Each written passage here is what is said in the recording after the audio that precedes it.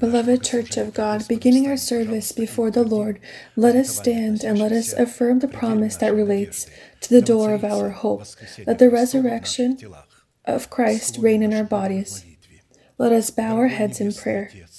Heavenly Father, in the name of Jesus Christ, we are grateful to your holy name for this privilege to once again be in this place that your hand has outlined for the worship of your holy name.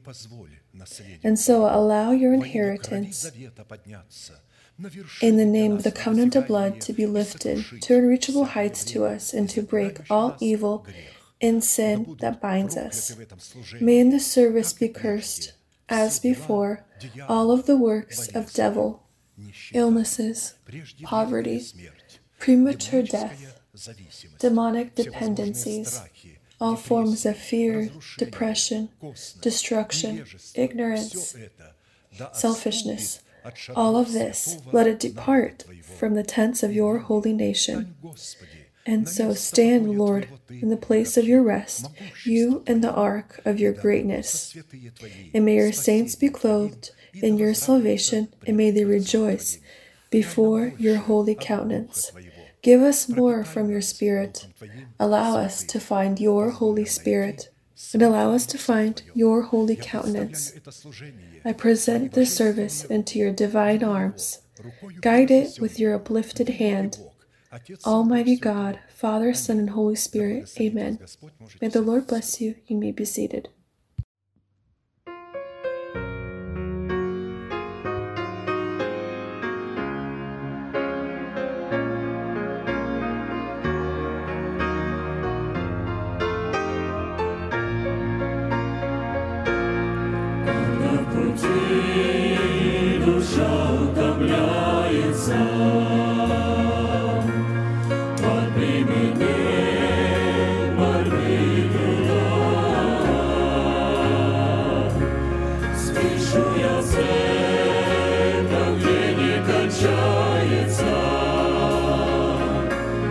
Источник мира, радости никогда. Спешу я церковь, где не кончается.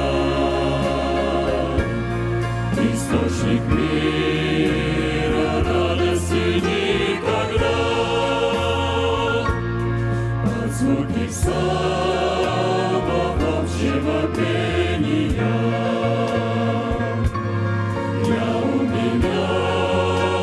сердцем своим до слез, через посланников откровения, души касается нежно так Христос, через посланников откровения, души касается нежно так Христос. И если в сердце боль затаилась, тем огорченный равенством, кровью Христа из ран, что струилась, я вновь омыт, оправдан иду домой. Кровью Христа из ран, что струилась, я вновь омыт, оправдан иду домой. Люблю я храм, Господь твой священный. Люблю я церковь, избранный твой народ. Ты там живешь, Отец и Вселенной. Мой дух трепещет в Слове Твоем святом. Ты там живешь, Отец и Вселенной.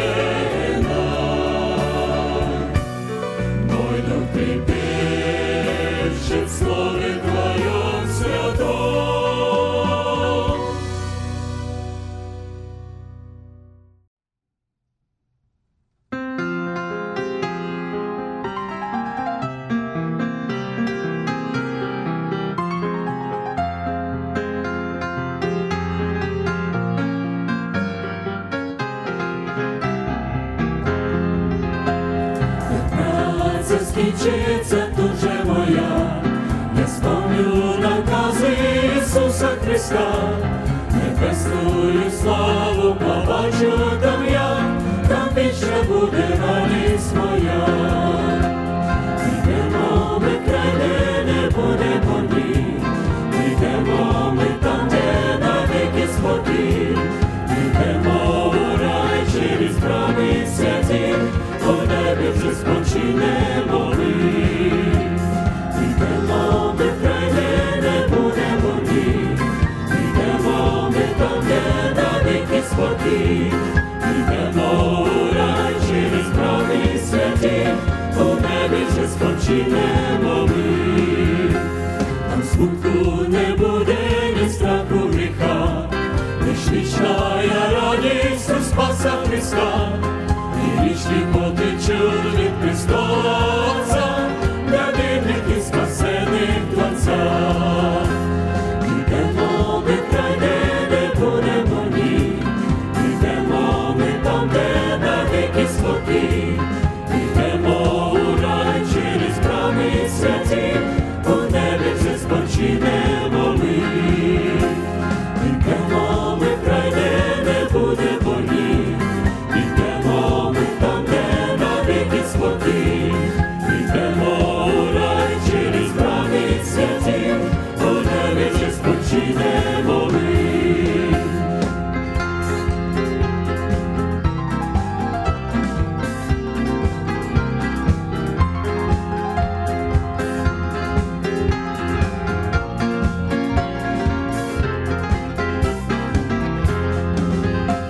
Стараймося, браття, включити цей труд, зарплата чекає його вірний люд. Небесний оселі там разом з Христом, навіки царювати будемо ми.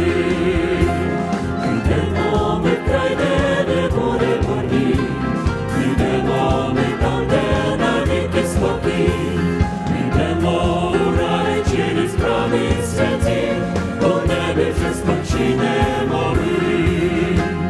Йдемо ми край, де не буде борні, йдемо ми там, де навіки спокій, йдемо у рай через брами святі, по небі вже спочинемо ми.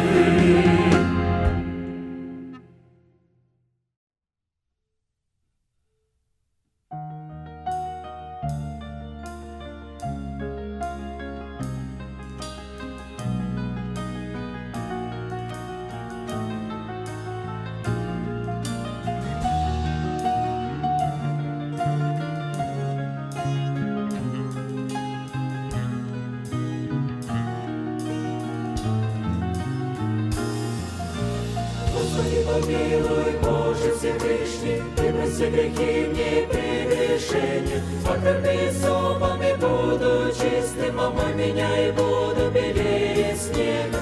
Ты верни мне радость моего спасения, сердце чистое сотвори мне, Боже, от лица Твоего не отрини, Духа Святого не отними от меня.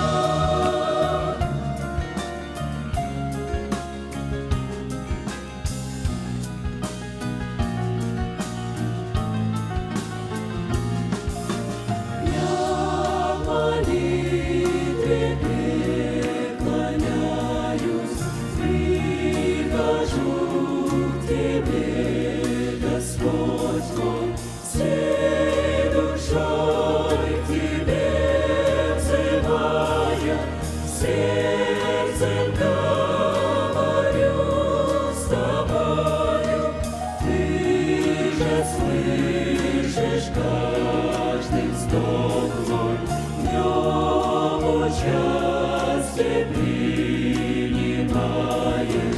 и в отцовстве проявляешь, сам слезу не утираешь. Господи, помилуй, Боже Всевышний, Ты прости грехи мне прегрешения, окропи сопами, буду чистым, омой меня и буду белее снега. Верни мне радость моего спасения, сердце чисто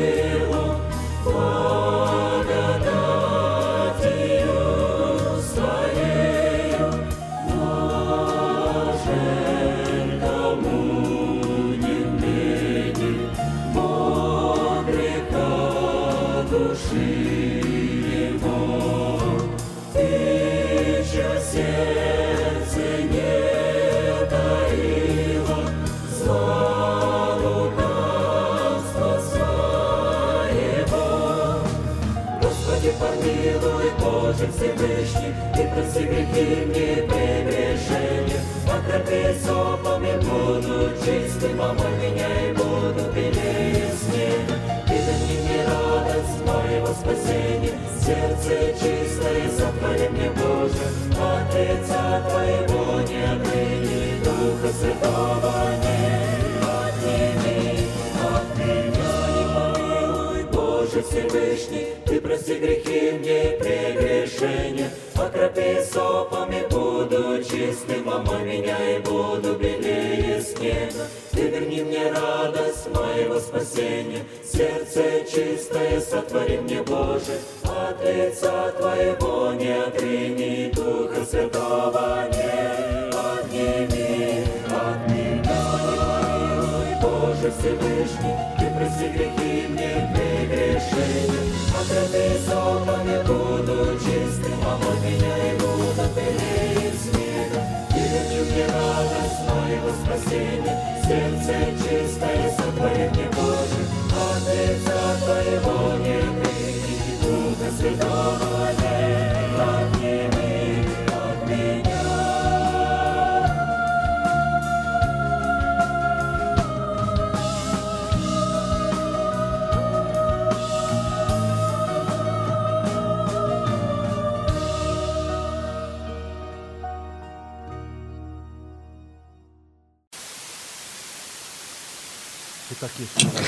And so, if you have your Bibles, please open up with me a familiar place of Scripture that continues to contain the depths of the riches of the wisdom and knowledge of God in the form of the unsearchable inheritance of Christ.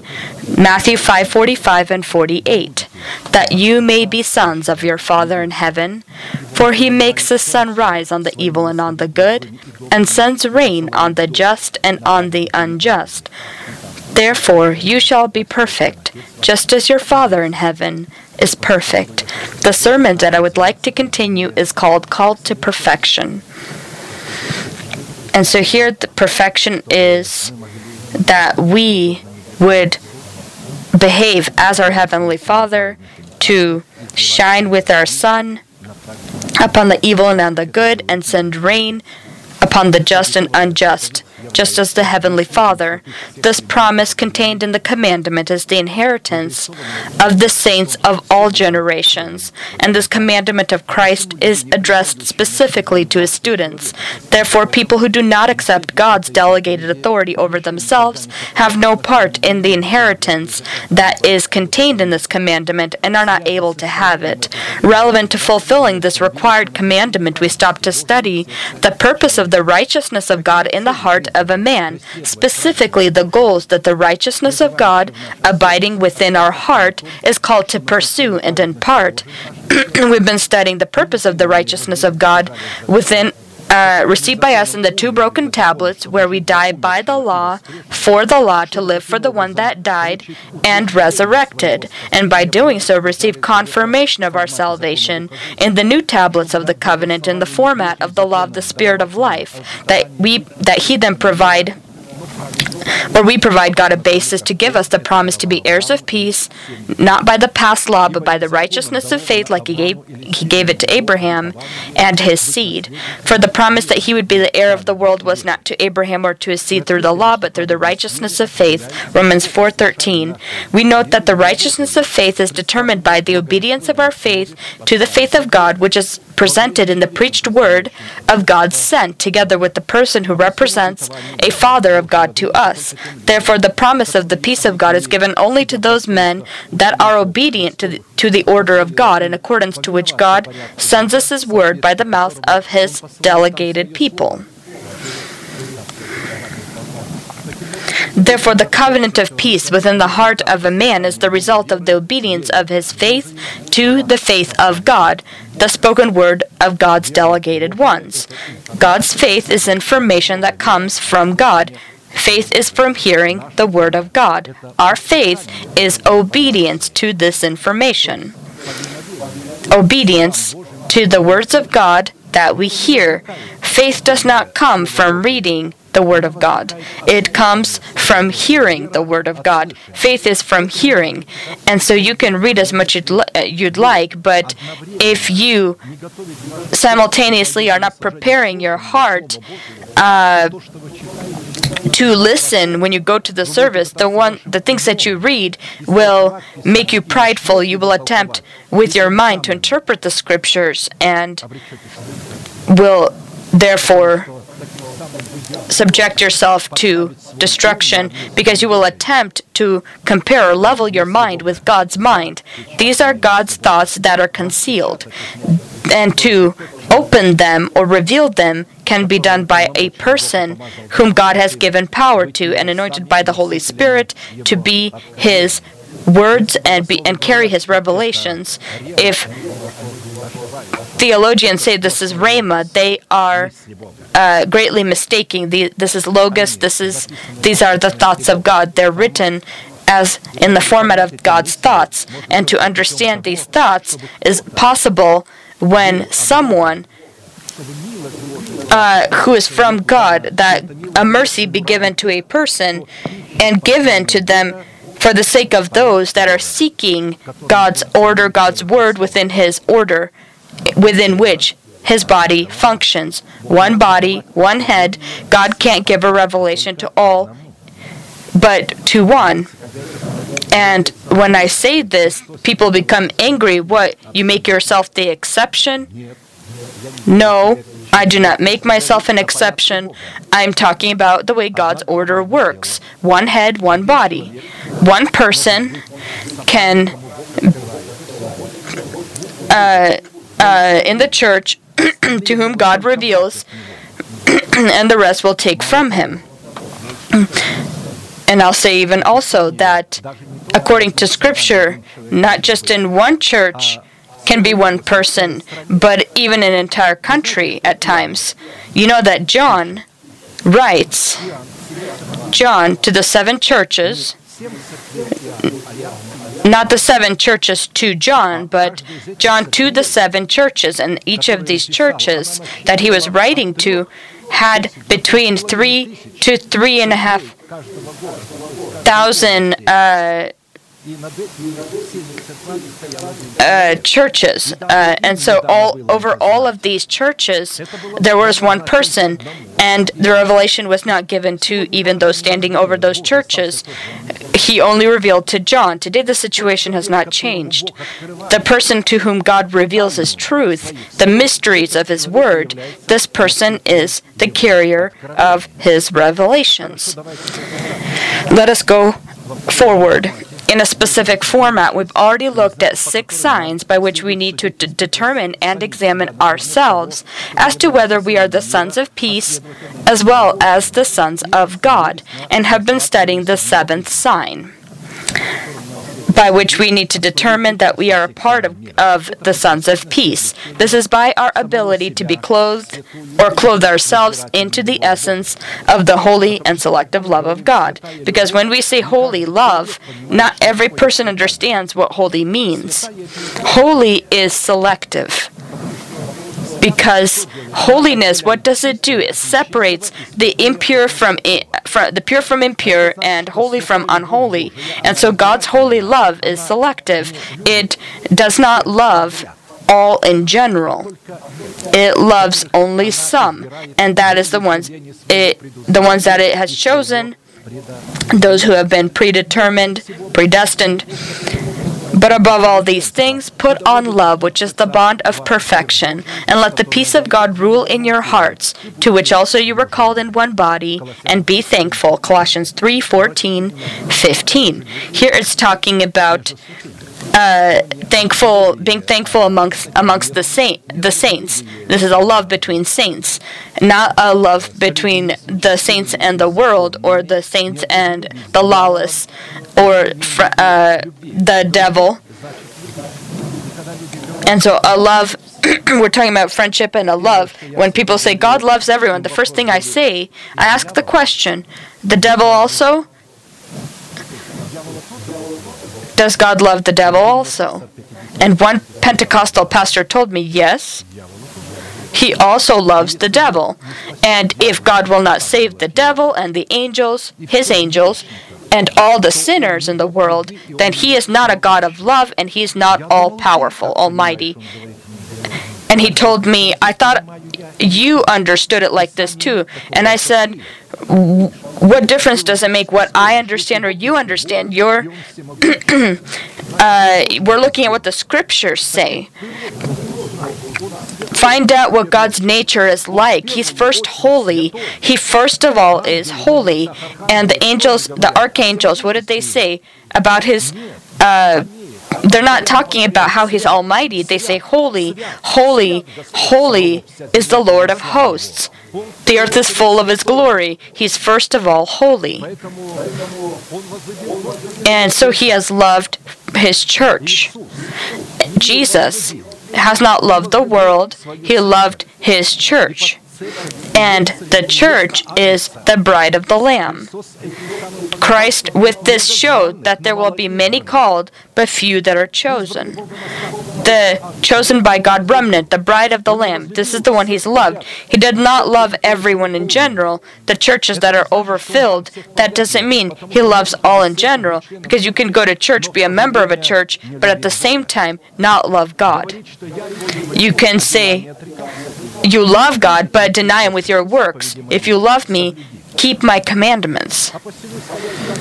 And so according to this place of Scripture, the reign of the peace of God within our heart is possible upon the condition that the selective love of God abides within our heart, and if we will be clothed into the selective love of God. In the selective love of God, which is the atmosphere of the peace of God, we see concealed the good, wonderful, eternal, and uncomprehending for our human mind goals and works of God, called to build a unique and peaceful relationship between God and his children. God has loved in this world those who believe in him, so that those who believe in him not perish but have everlasting life. It says it's not written that way, that God so loved the world that he gave his only begotten Son. And so they take this place and you see God has loved the world. But next, if you read that each one who believes in him would have everlasting life. And further down in this very chapter, John says, don't love the world or anything in the world, because everything that's in the world is the lust of the eyes, lusts of life, the flesh, and the cares of life. And so, can God love then these people that are carriers of these lusts? Of course not. God loves the righteous and hates the lawless, the wicked. He loves the one that repents. Not a sinner who does not plan to repent. He came to save. The angel said to Joseph, husband of Mary, he will come to save his people from their sins. And so this place of Scripture, John 3:16, needed to be translated properly. It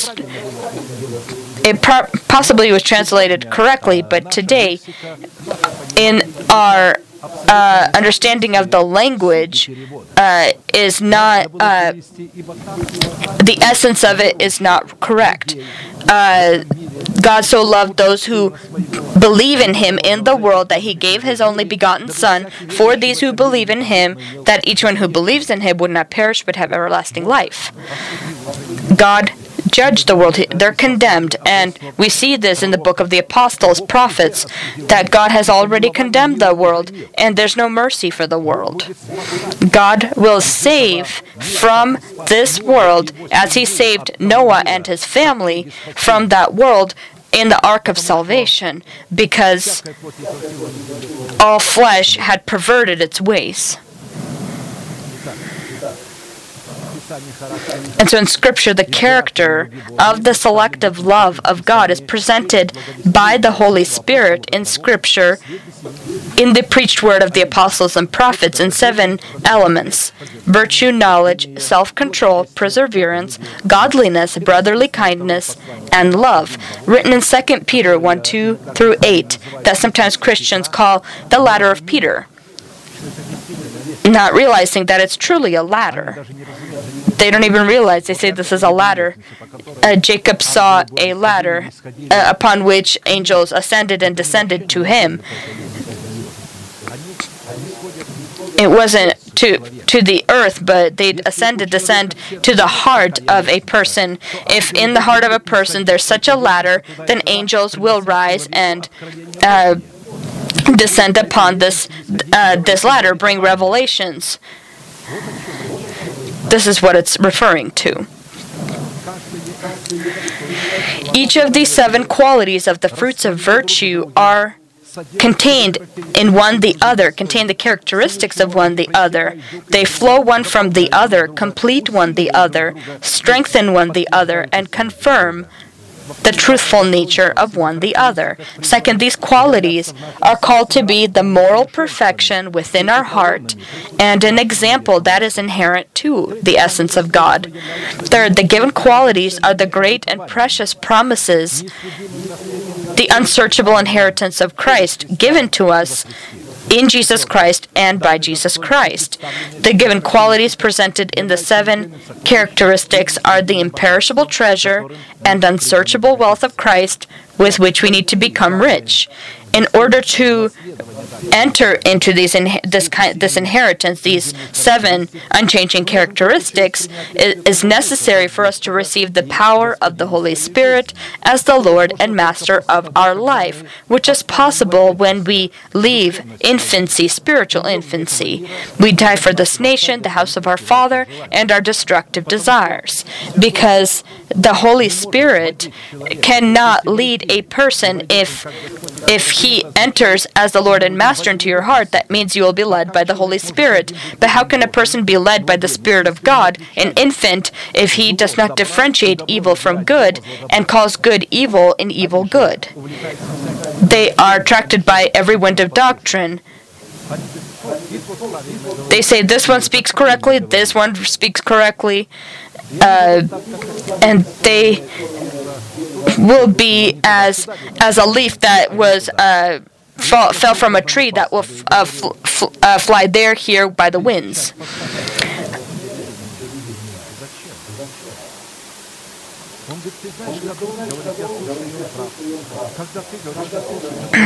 I asked a man that was listening or doing this, and he told me, I asked him some questions, and he told me that I like this preacher also, he speaks the truth, but you also speak the truth. And we were speaking the complete opposite things, and the other gentleman that he was listening to spoke heresies, literally from the stage, and he was saying that both were speaking the truth and good things, not differentiate one from the other.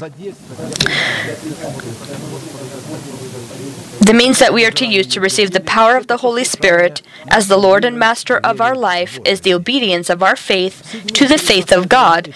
Seventh, by inheriting these great and precious promises in the form of the fruits of our Spirit, we become a part of God's divine nature, which is why the confessions of the faith of our heart become equal to the words that come out of the mouth of God.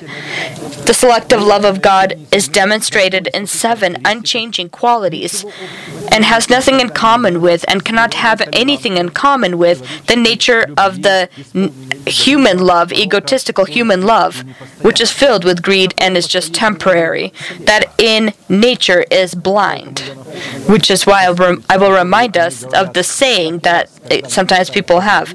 Every time people talk about love, or often, love is blind. You can even love a goat or anything else. You can fall in love with anything because it's blind. And it could lead you astray, they say.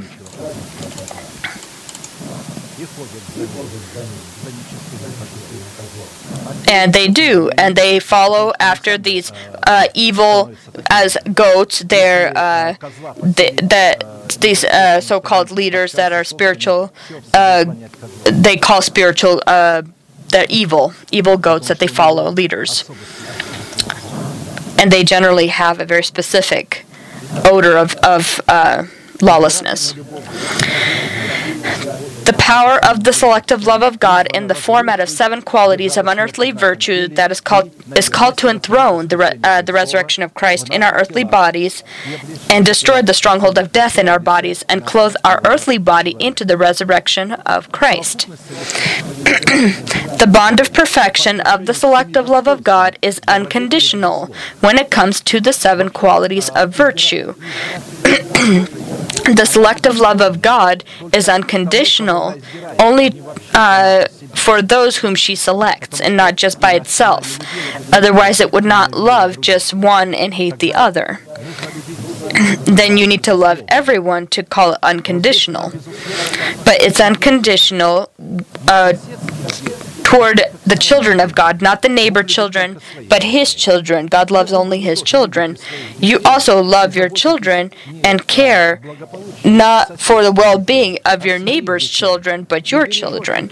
And keep them from neighboring children if you see things are not going well there, and telling them not to be friends or follow the example or form of life that the neighbor children may be following or doing. Unlike the tolerant and egotistical love of man, the unconditional nature of the selective love of God in the 7 qualities is different in that it contains the burning jealousy of God. All his knowledge, as it does not just see, it sees all things, it penetrates through all things, and it is also filled with absolute wisdom, God's absolute wisdom that is not able to be used for greedy and egotistical purposes of man. At the same time, the tolerant love of man toward other men is very conveniently used for greedy and selfish, egotistical purposes of man. You are my father, you are my friend, you are my brother, you have to do this for me. God doesn't do this.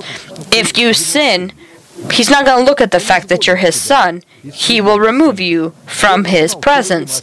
He removed the cherubim that was on high.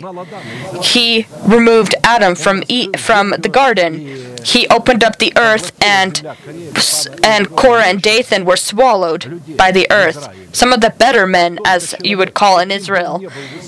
However great a person may be, how famous, how anointed, as soon as the anointed of God stepped away from the Lord, immediately they perished. Dathan, if you remember, were destroyed. God's love is not blind. If you're not in accordance to its standards, its virtues, its characteristics, its qualities, and are tempting to come to the Lord, he will destroy you. But you'll say, but I'm still alive. Yes, you're alive, but your prayers are dead. Every time you pray, he kills your prayers. He does not listen because he's not listening to a sinner who does not repent. Here's what the scriptures say regarding the strength of God's love. Set me as a seal upon your heart, as a seal upon your arm. For love is as strong as death, jealousy as cruel as the grave. Its flames are flames of fire, a most vehement flame. Many waters cannot quench love, nor can the floods drown it. If a man would give for love all the wealth of his house, it would be utterly despised. Songs of Solomon 8:6-7. And so the measure of God's love is identified by and is known by the measure of God's hatred toward evil and men who do this evil. If a person knows how to love, he needs to know how to hate also. The stronger your love will be, the stronger your hate will be toward those who violate this and are lawless. You have loved righteousness and hated lawlessness. Therefore, God, your God, has anointed you with the oil of gladness more than your companions. Hebrews 1:9.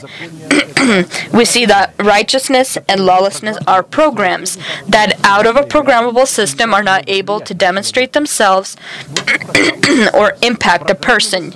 You need a programmable system. A programmable system is the heart of a person for which the powers of the light and powers of darkness fight for in that very heart. And that program that we accept, that is the program that will become then our governor, our ruler.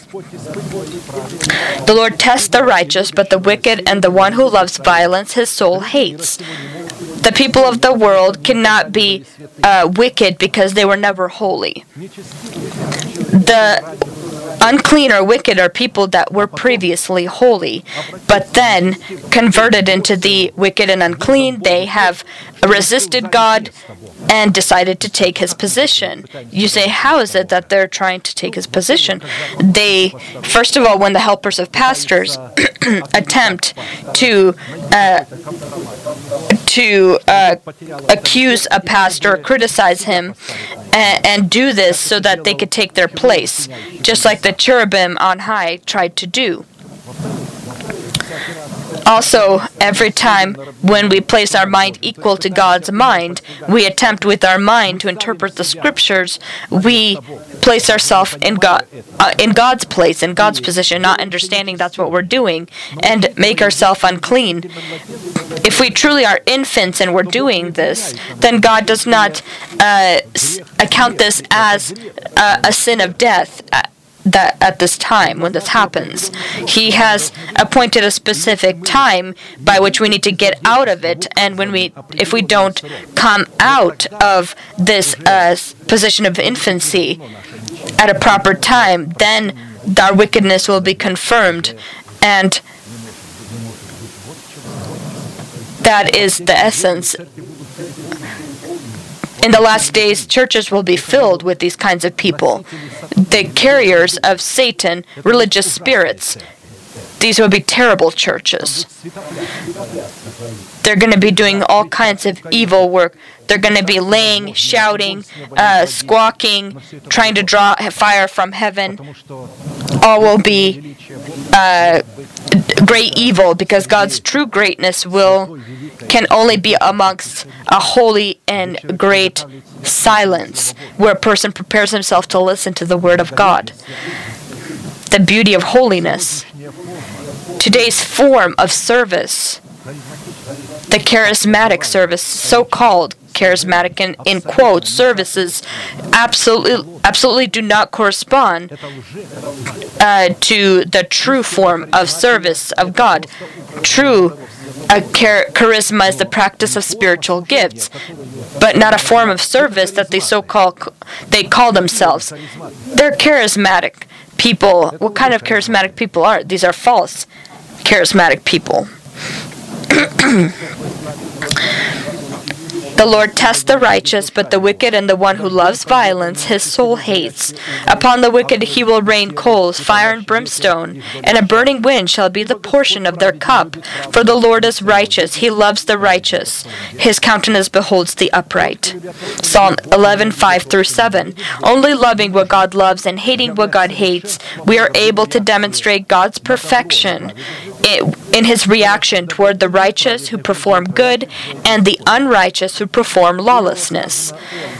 In Job it says, he directs his clouds filled with moisture to bless one and curse the other, or punish the other.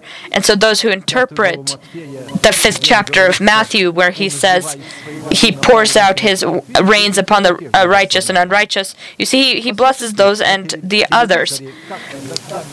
Look on television how God blesses his people, or blesses the people with rain. Thousands and thousands of people are left often without houses. Will you say this is a blessing? A blessing is when rain comes in its time and in measure.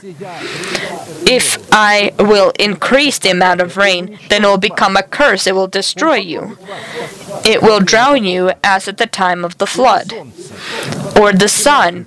You see, look at Africa. It just burns everything.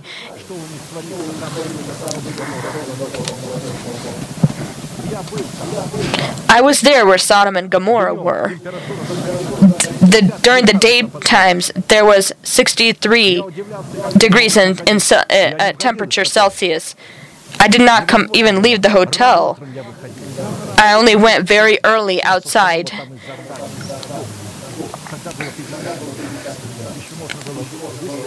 And it was very, very hot, so it was very difficult to be outside. Only very early could you come out, and it was 53 degrees about Celsius in the morning, which you could still somewhat tolerate. But when Jesus returns to rule here for 1,000 years, Israel will flourish as the Garden of Eden. The climate will become completely different. There where the Dead Sea, that's where the Garden of Eden it looked like the Garden of Eden when it was a beautiful place, a good climate. But today, just a curse. And you say that God loves everyone the same. He shines the sun the same upon the one and the other. For the righteous he warms, the unrighteous it burns.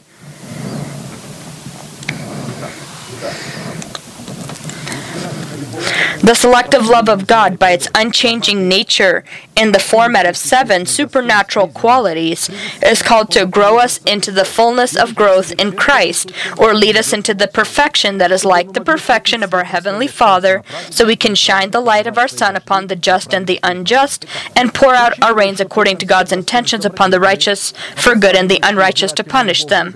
Considering therefore that these 7 qualities of virtue identifying the selective love of God do not have an analog in the earthly realm of the human lexicon, in any dictionary of the world. The love of God is the foundation and atmosphere of the moral and immovable law, opening within our heart the essence of God and the essence of the heavenly kingdom.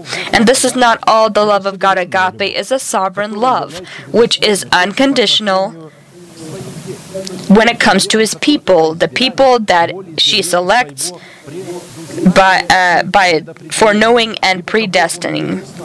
For whom he foreknew, he also predestined to be conformed to the image of his Son, that he might be the firstborn among many brethren. Romans 8:29. Foreknowing is something that can be done by the Heavenly Father. The devil cannot foreknow. Only God can foreknow. He can guess, but he cannot foreknow.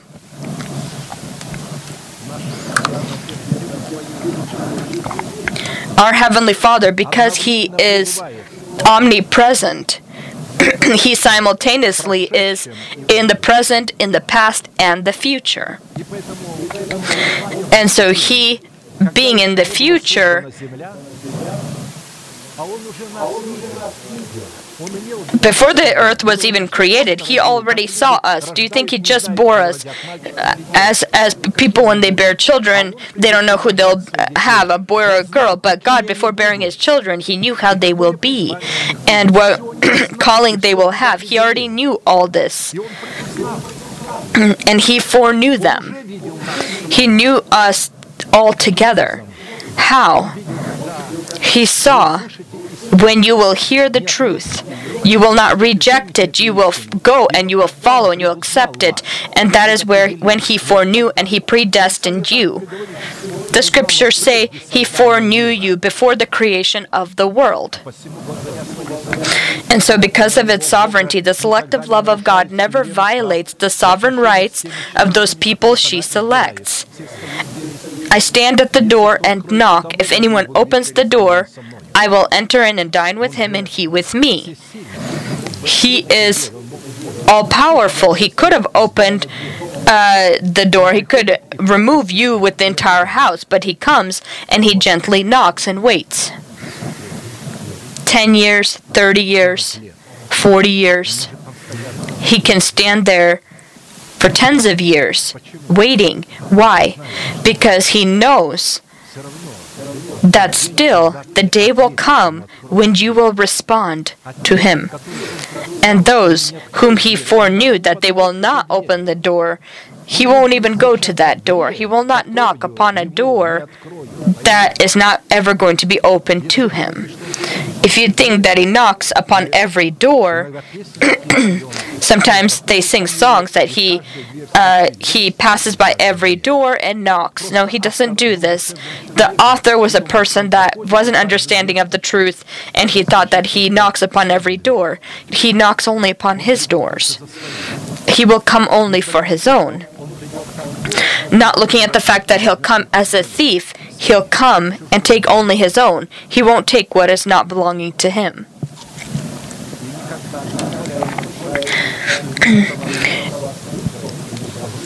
The selective love of God never allows her own sovereign rights within her boundaries to be violated, as the burning holiness of God. In a specific format, we've already looked at the demonstration of the selective love of God in the qualities of virtue, knowledge, self-control, and perseverance, and stopped to study the virtue of the love of God in the mystery of great godliness.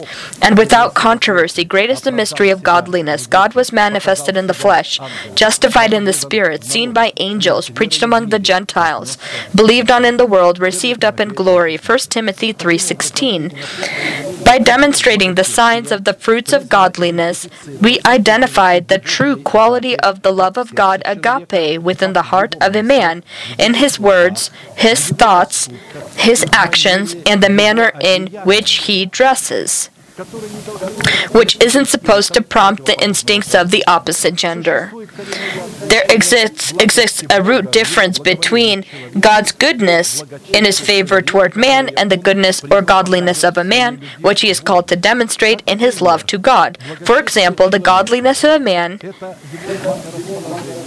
is his favor toward God, and his grace toward God, his thanksgiving toward God. This is his ability to visit the fatherless and widow in their hardship and keep themselves from being defiled by the world, imitating Christ, and meditating about the things of the hills, seeking God in his good, acceptable, and perfect will. The godliness of God is a reaction of God toward a man's goodness toward him. Turn to me and I will turn to you. To turn to God is to demonstrate your goodness or godliness to God. How do you do this? By fulfilling his commandments. If you love me, keep my commandments. When you start following his commandments, he begins to show you his favor. As a reaction, as a response. And so God's godliness is his goodness, his favor, and his grace toward man as a response, his mercifulness, his thanksgiving toward man, his good work, and his good acts toward a man, his kindness, in the absolute sense of the word. Aside from these characteristics called to identify the character of godliness, there is also a counterfeit form of godliness that exists as well amongst the nation of God, that will conflict with and resist the true form of godliness. Having a form of godliness but denying its power, and from such people turn away. 2 Timothy 3:5. If you want to receive a tolerant form of mentality, then you can't turn away. The people who left and abandoned the church, we don't communicate with them and do not plan to communicate with them. Sometimes people call me and say, your relative or your previous member of a church, something happened. And I asked them, why are you calling me saying they're ours? They left us because they were not of us. If they would have been of us, they would have remained with us. If they left, that means they were not of us. If we don't break our relationship with people that have the look of godliness and will not distance ourselves from them according to Scripture, then they will corrupt our godliness that is contained in our good habits, which is why we together with them will inherit the prepared for them destruction. In the book of Prophet Isaiah, if the wicked will be shown mercy in heaven, he also will not be looking at the greatness of God, because in his nature he won't. He can't change anymore, the wicked. He is now in the state of wickedness that he himself cannot change. He made that very decision to be wicked. He was holy. Relevant to this fact, we came to the necessity to look at 4 classical questions. What characteristics do the Scriptures ascribe the godliness of God and that of man? What purpose is godliness called to fulfill in our relationship with God? What conditions do we need to fulfill in order to collaborate our godliness with God's godliness? And by what signs do we need to identify our godliness and that it truly collaborates with the godliness of God? Relevant to this fact, we in a specific format already looked at 2 signs of question 4, where we need to examine ourselves on whether we collaborate our godliness with the godliness of God, and stop to study the 3rd sign. This is the fact that the Lord is our shepherd. Psalm of David, Psalm 23, 1 through 6. He makes me, a Psalm of David, the Lord is my shepherd, I shall not want. He makes me lie down in green pastures. He leads me beside still waters. He restores my soul. He leads me in the path of righteousness for his name's sake. Yea, though I walk through the valley of the shadow of death, I will fear no evil. For you are with me. Your rod and your staff, they comfort me. You prepare a table before me in the presence of my enemies. You anoint my head with oil. My cup runs over. Surely goodness and mercy shall follow me all the days of my life, and I will dwell in the house of the Lord forever. Psalm 23, 1 through 6. Evidence of the fact that God is our pastor in the given Psalm of David consists in 4 things. This evidence is that the Lord makes me lie down in green pastures. He leads me beside the still waters. He restores my soul. He leads me in the paths of righteousness. To examine yourself and weigh yourself upon the scale plates of the Lord, or scale plates of righteousness, that we possess the listed components, is to be done by 4 other components which demonstrate themselves when we walk through the valley of the shadow of death. First, we will not fear evil, for God is with us. His rod and his staff, they will comfort us. God has prepared a table before us in the presence of our enemies, and God has anointed our head with oil, and our cup runs over. Relating to the given list, it was necessary first to look at the essence of each one individually within the light of Scripture. In the previous services, we in a specific format already looked at 3 components, that the Lord is our pastor, and stopped to look at the 4th component, which states, He leads me in the paths of righteousness, which indicates the fact that the person whom the Lord leads upon the paths of righteousness is led by the Holy Spirit. That he is no longer an infant, a person that is carnal or of the flesh. A person of the flesh does not accept what is of the Spirit, for he does not have the Spirit. He speaks in tongues, practices spiritual gifts, but does not have the Spirit. Just as infants, they do not have the Spirit. Speaking in tongues is not telling you that you have the Spirit. We have the ability, a gift, of the Holy Spirit. He gave us the ability, He gave our spirit the ability, and our spirit has the ability to speak with God. But the Holy Spirit may not be there. When Eleazar went to Mesopotamia to find Rebekah, the first thing he did is he gave gifts. And notice who he gave to Laban, the father of Rebekah, and to the brother, and to her also.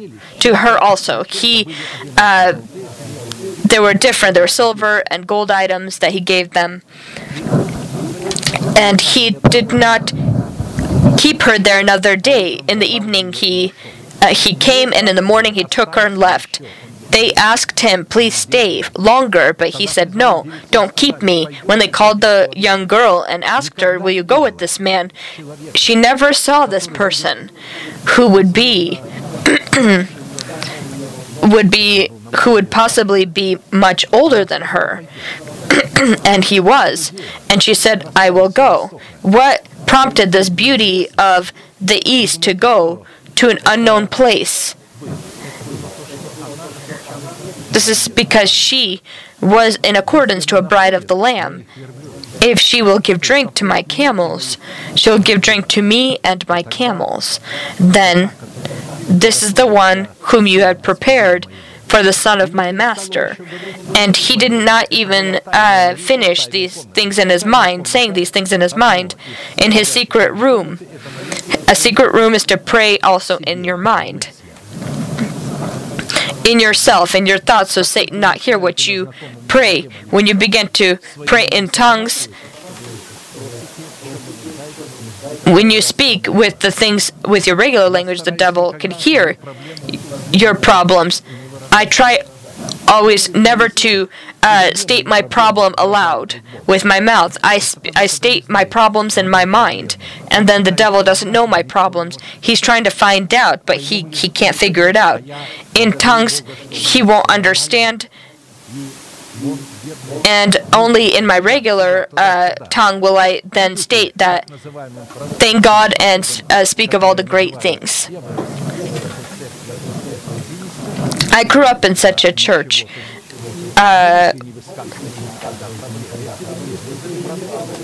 That they did all these things. I, in my mind, would speak my needs in my mind, but I never said it out loud. And the false prophets say, when in the church I grew up in, there were those who prophesied, so they would want to understand what your problems were, and I never ever stated my problems aloud, because the devil never heard them. And so anytime I would think them in my mind, the devil didn't know my problems, so he couldn't reveal it through these false prophets. Never ever express again your problems with your mouth, but only in your mind, as Eleazar did. He did not even finish speaking these things in his mind, and the young girl came out, and he asked her, "Give me drink," and she said, "Here, master, drink, and I will also give to your camels." And he was looking surprisingly, and then he asked, "Whose daughter are you?" And she said, "The son of Bethuel, or daughter of Bethuel." This is the brother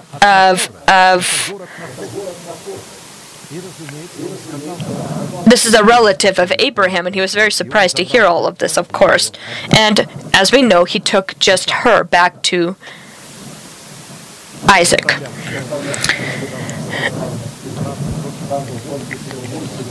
We note that it is impossible to lead a person upon the paths of righteousness against his will if he does not understand and does not differentiate the paths of righteousness from paths of his mind or paths of the wicked and lawless who support the wicked. In Hebrew, one of the identifications of the paths of righteousness are the nets of the Most High. At the same time, the paths of the wicked are their nets of the wicked, into which they catch unstable souls.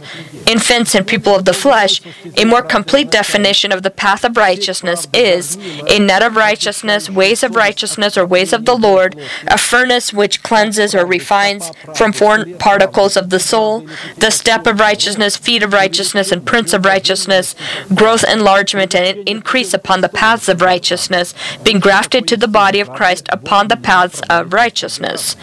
This is what it means that the Lord directs me upon the paths of righteousness. I will remind us that we are looking at the paths of righteousness within the heart of a righteous person, living with his spirit in the house of the Lord. Blessed are those who dwell in your house. They will still be praising you. Blessed is the man whose strength is in you, whose heart is set on pilgrimage. Psalm 84:4-5. All of the elements of the paths of righteousness are dissolved one in the other, exist one in the other, and support one the other, and identify the truthful nature or legitimacy of one the other. Today we will focus our attention on the quality of the path of righteousness, which demonstrates itself within the heart of a man in God's footsteps that are not known.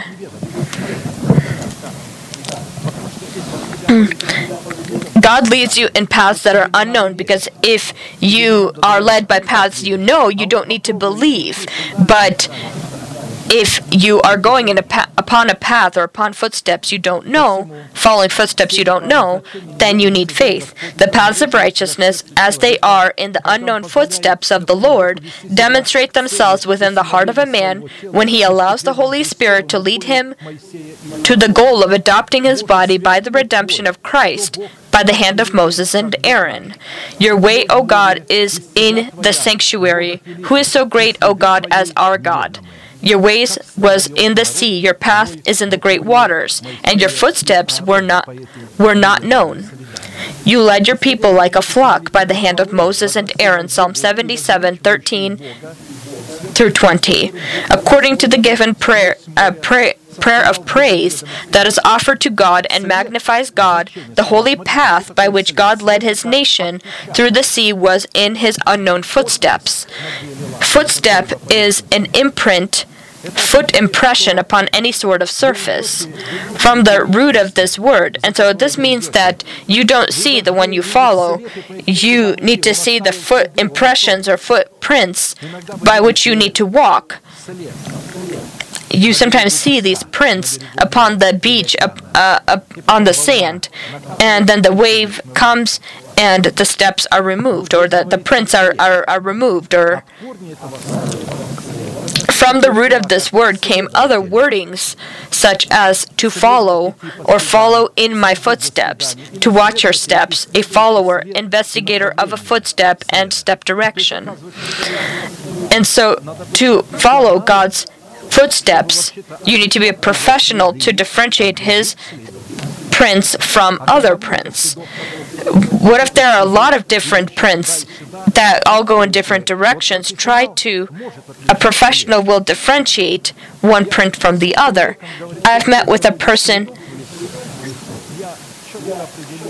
however many prints will be in the forest, I will be able to differentiate the one that I'm looking for, that animal, that bear, or any other animal, and lead my way all the way to where he may be, the location of where he is. Looking at the above read place of Scripture, the path of the Lord in great waters of our heart, by which the Lord leads us by the hand of Moses and Aaron, to adopting our body by the redemption of Christ, in character are identified as unknown footsteps, or those that are known only to God and not known to anyone else except those who receive them, in the revelation of the Holy Spirit in the form of a footprint or foot impression upon which is written our new name. And so again, we receive it by the words of God's delegated one. He who has an ear, let him hear what the Spirit says to the churches. To him who overcomes, I will give some of the hidden manna to eat. And I will give him a white stone, and on the stone a new name, written which no one knows except him who receives it. Revelations 2:17. God inside will place what only you will know. You know how God speaks sometimes? From the stage. A person understands that it is to him, and no one else understands. God knows how to direct his word to you specifically, and a person knows it is exactly for him.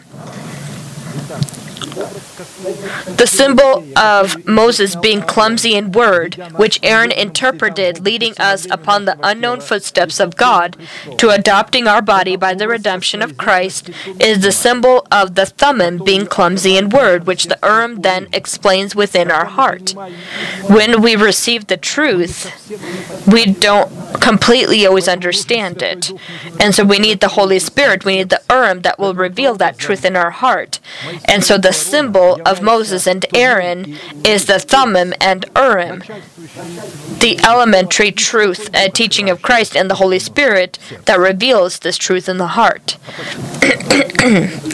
To walk upon unknown footsteps of God by the means of the power of the Thummim and Urim is to be led by the Holy Spirit, which is evidence of the fact that we are children of God, because only children of God can be led by the Holy Spirit.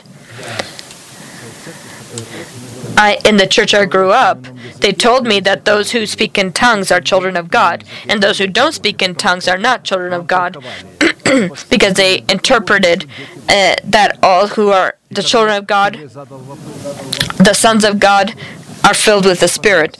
And so I asked them the question, here it's written, for those who are led by the Spirit of God, it's not those who speak in the Spirit of God, but are led by the Spirit of God. And he would tell me, be careful, brother, don't bring in heresies into the teaching. I was not bringing heresies to the teaching, I was just asking questions. And then I asked him another question, please find me the place of Scripture for those who speak in tongues are children of God. And people were looking for it. I had more than one person who was searching the Scriptures for this. And and they would tell me, I know this place exists, and they looked everywhere, and I know it exists, but I can't find it anywhere in the Bible because it doesn't actually exist. In the Word of God, such a thing doesn't exist.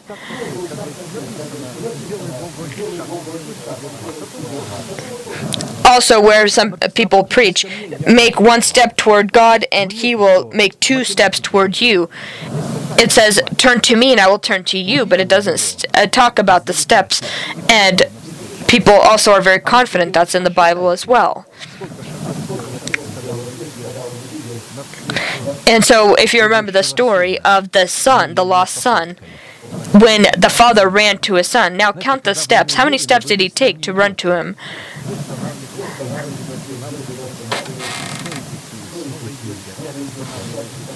As when you walk, you stop, you stop, where you walk as much as you need to in your path. You're walking.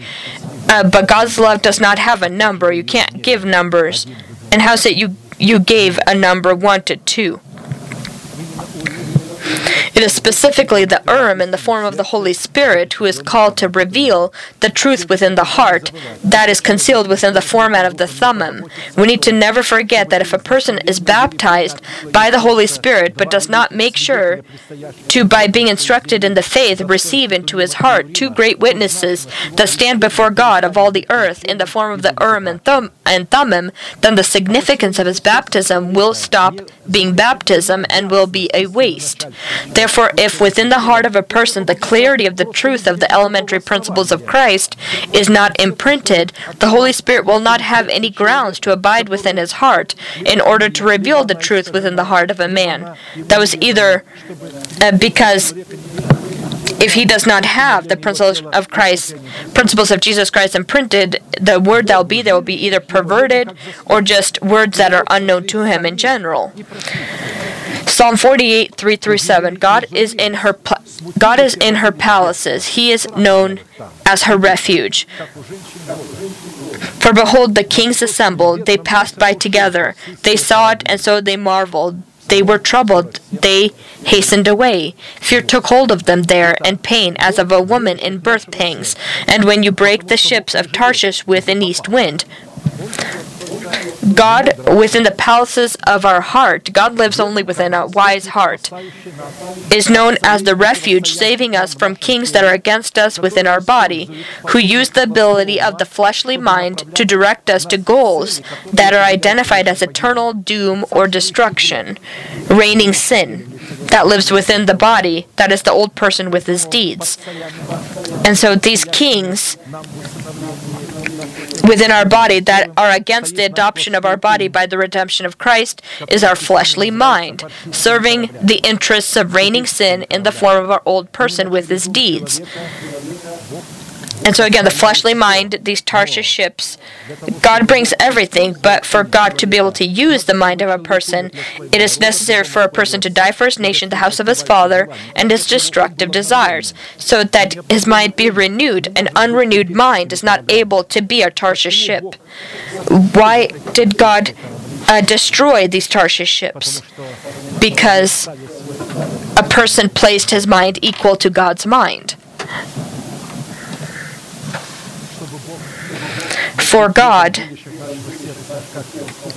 to be known within the palaces of our heart as the refuge, saving us from the kings that are against us within our body, it is necessary to possess the mind of Christ within your spirit, making us partakers of Salem and his dwelling place in Zion. In Judah, God is known. His name is great in Israel. In Salem also is his tabernacle, and his dwelling place in Zion. Psalm 76, 1-2. The signs by which we need to determine that we possess within our heart the Thummim and the Urim, and that God is known in the palaces of our heart as a refuge of our body from the corruption and death, is well illustrated within the characteristics of the prophecy of Isaiah. Let the wilderness and its cities lift up their voice, the villages that Kedar inhabits. Let the inhabitants of Selah sing. Let them shout from the top of the mountains. Let them give glory to the Lord and declare his praise in the coastlands. The Lord shall go forth like a mighty man. He shall stir up his zeal like a man of war. He shall cry out. This is all will happen within our body. He shall cry out, yes, shout aloud. He shall prevail against his enemies. I have held my peace a long time. I have been still and restrained myself. Now I will cry like a woman in labor. I will pant and gasp at once. I will lay waste the mountains and hills and dry up all of their vegetation. I will make the rivers coastlands, and I will dry up the pools. I will bring the blind by a way they did not know. I will lead them in paths they have not known. I will make darkness lie before them and crooked places straight. These things I will do for them and not forsake them. They shall be turned back. They shall be greatly ashamed, who trust in carved images, who say to the molding images, you are our God. Hear you, O deaf, and look you blind, that you may see. Who is blind but my servant, or deaf as my messenger, whom I send? Who is blind as he is, who is perfect, and blind as the Lord's servant, seeing many things but you do not observe, opening the ears but he does not hear. Isaiah 42:11 through 20.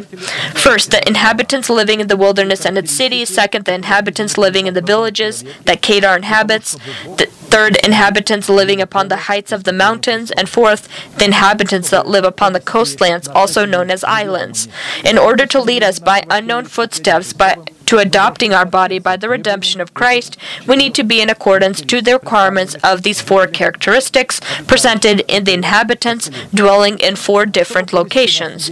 In fact, the identification of these four locations or places is not four different categories of men, but rather four characteristics within one person, who belongs to the category of the chosen by God remnant, who are called to give the Holy Spirit proper grounds to lead us upon unknown paths and unknown footsteps to adopting our body by the redemption of Christ.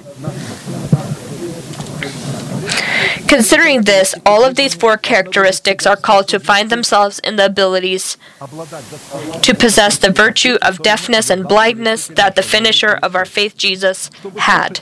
In order to hear the voice of the Thummim and Urim within your heart, it is necessary to be deaf to foreign voices of your flesh and fleshly people being supported by organized powers of darkness.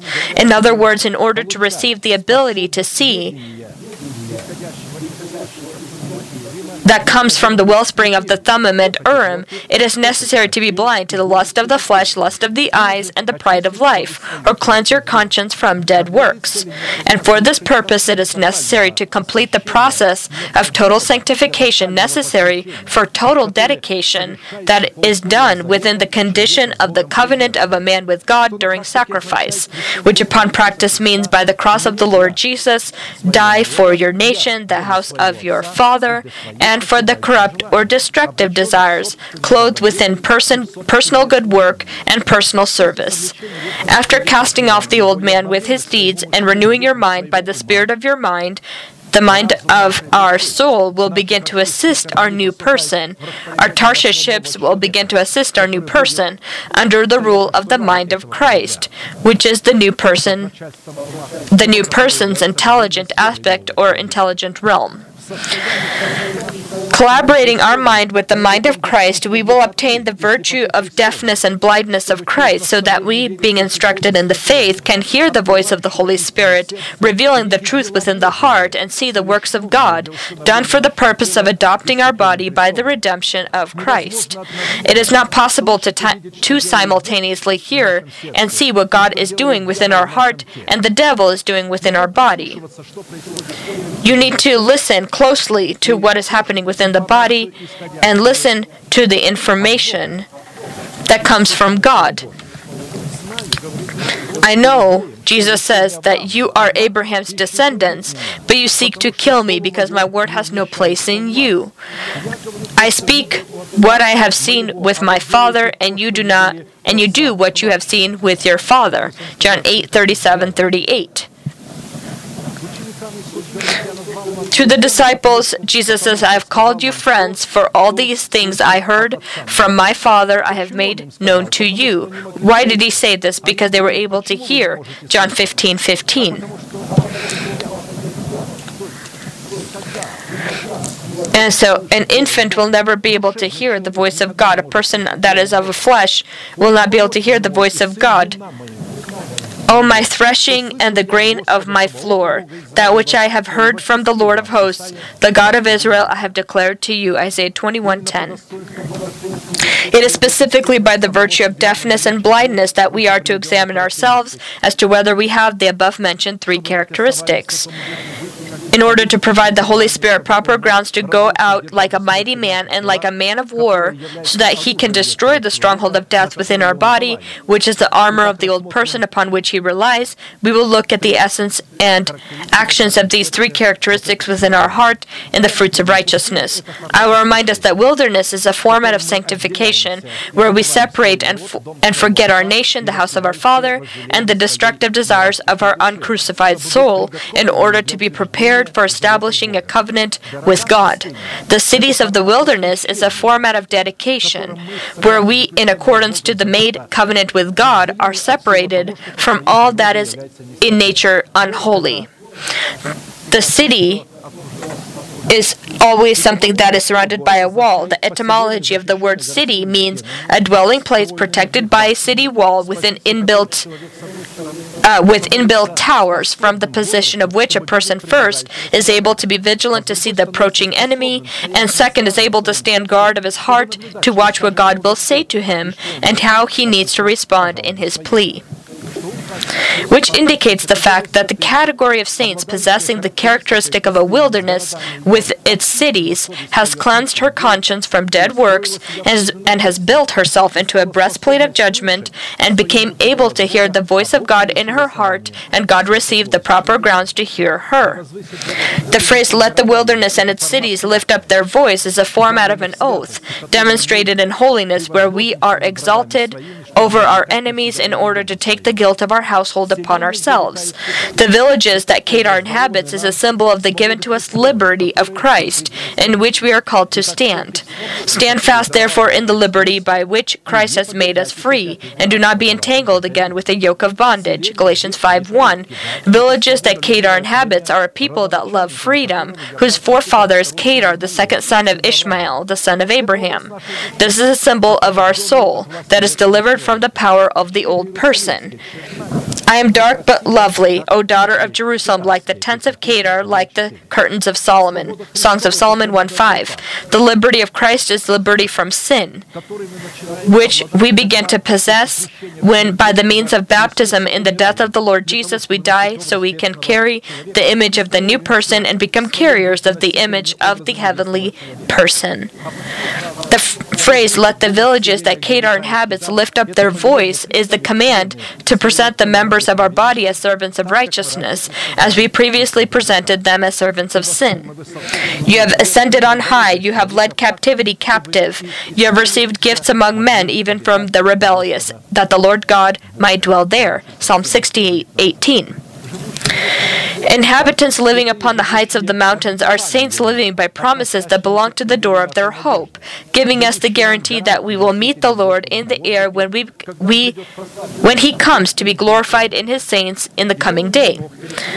By faith Enoch was taken away that he did not see death, and was not found because God had taken him. For before he was taken he had his testimony that he pleased God. Hebrews 11:5. I will remind us that the testimony that Enoch received before he was taken to God was the fruit of righteousness in the form of his son Methuselah, whose name means driving away death. Enoch lived 65 years and begot Methuselah. After he begot Methuselah, Enoch walked with God 300 years and had sons and daughters. So all the days of Enoch were 365 years, and Enoch walked with God, and he was not, for God took him. Genesis 5:21-24. The phrase, let the inhabitants of Selah sing, let them shout from the top of the mountains, is linked to the name of Methuselah, which means consider yourself dead to sin and living for God, proclaiming the not existent as existent. To sing and shout in this place in this promise, in the form of Methuselah, means to bear him. To shout of the promises is the time to enter into the inheritance of the given promise that you can no longer withhold within yourself, just as a woman during labor cannot withhold the fruits that are within her womb. Specifically, the format of such a shout allowed the sons of Israel to enter into the land of their inheritance. Our time today is up, and we are going to bend our knees and our heads, and we will pray and thank God for the word that we were able to receive today. And all those who desire to resist any fear, any sin, however bound you may be, however you may feel, you can be unbound by confessing that faith that you hear. God can destroy your shackles. He can renew your relationship with Him. And so today, again and again, we experience a time where we can restore our relationship with God. There's not a lot of time left. So that it not be that, as what happened with the Pharaoh when Moses was leading his people out. They shouted, Pharaoh, he had lost and missed the time that was given to him. He had the time. There was a time when Pharaoh obeyed Joseph, but the time came when he no longer obeyed God. And we need to listen to our heart and not listen to our mind. Amen. Let us pray.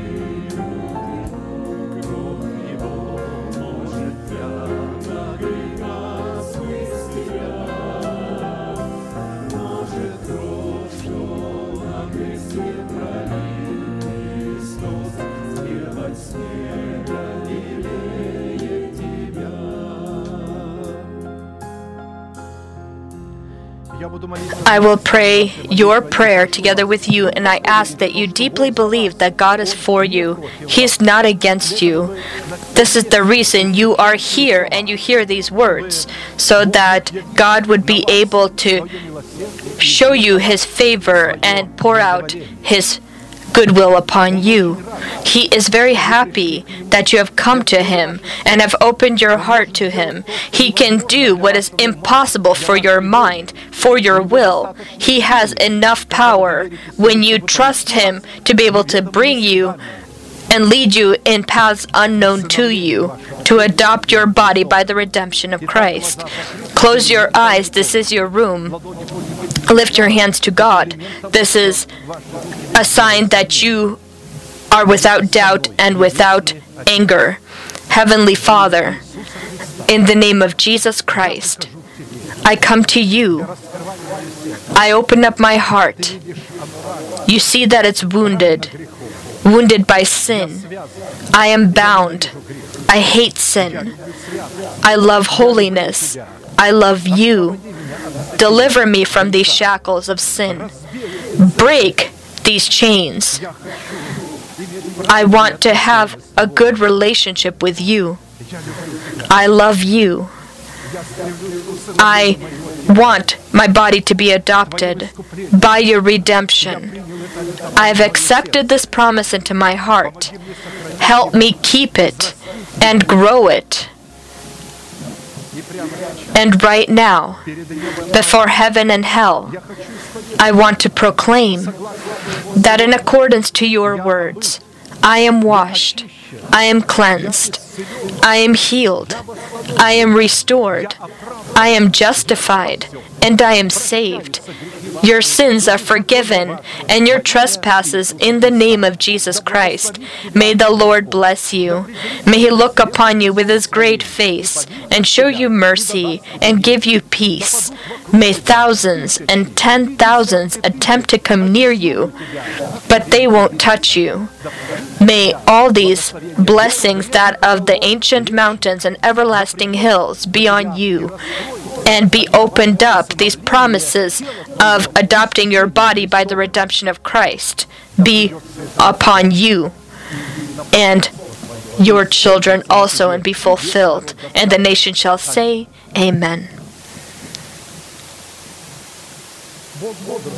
God is vigilant over His word in your body, which is His temple. The word that you heard and that you confessed and that you said amen to, God has placed Himself in dependence of that word. He has the means, the energy, and the ability to fulfill it. People don't have it, He has it. And when you have given yourself into God's hands, God will do His work. Accept this by faith and calm down. Stop becoming afraid that you won't make it, because the Holy Spirit, by the prophet Isaiah, said, will I bear, or will I become pregnant and not be able to bear? I am not a God like that. I am not as a mother who can abandon her child. If a woman will forget her child, and even if she did, I will never forget you, because I have written you upon my palms, and you are always before me. May the Lord be blessed. Let us proclaim our unchanging manifestation. Now to Him who is able to keep you from stumbling and to present you faultless before the presence of His glory with exceeding joy, to God our Savior, who alone is wise, be glory and majesty, dominion and power, both now and forever. Amen. Our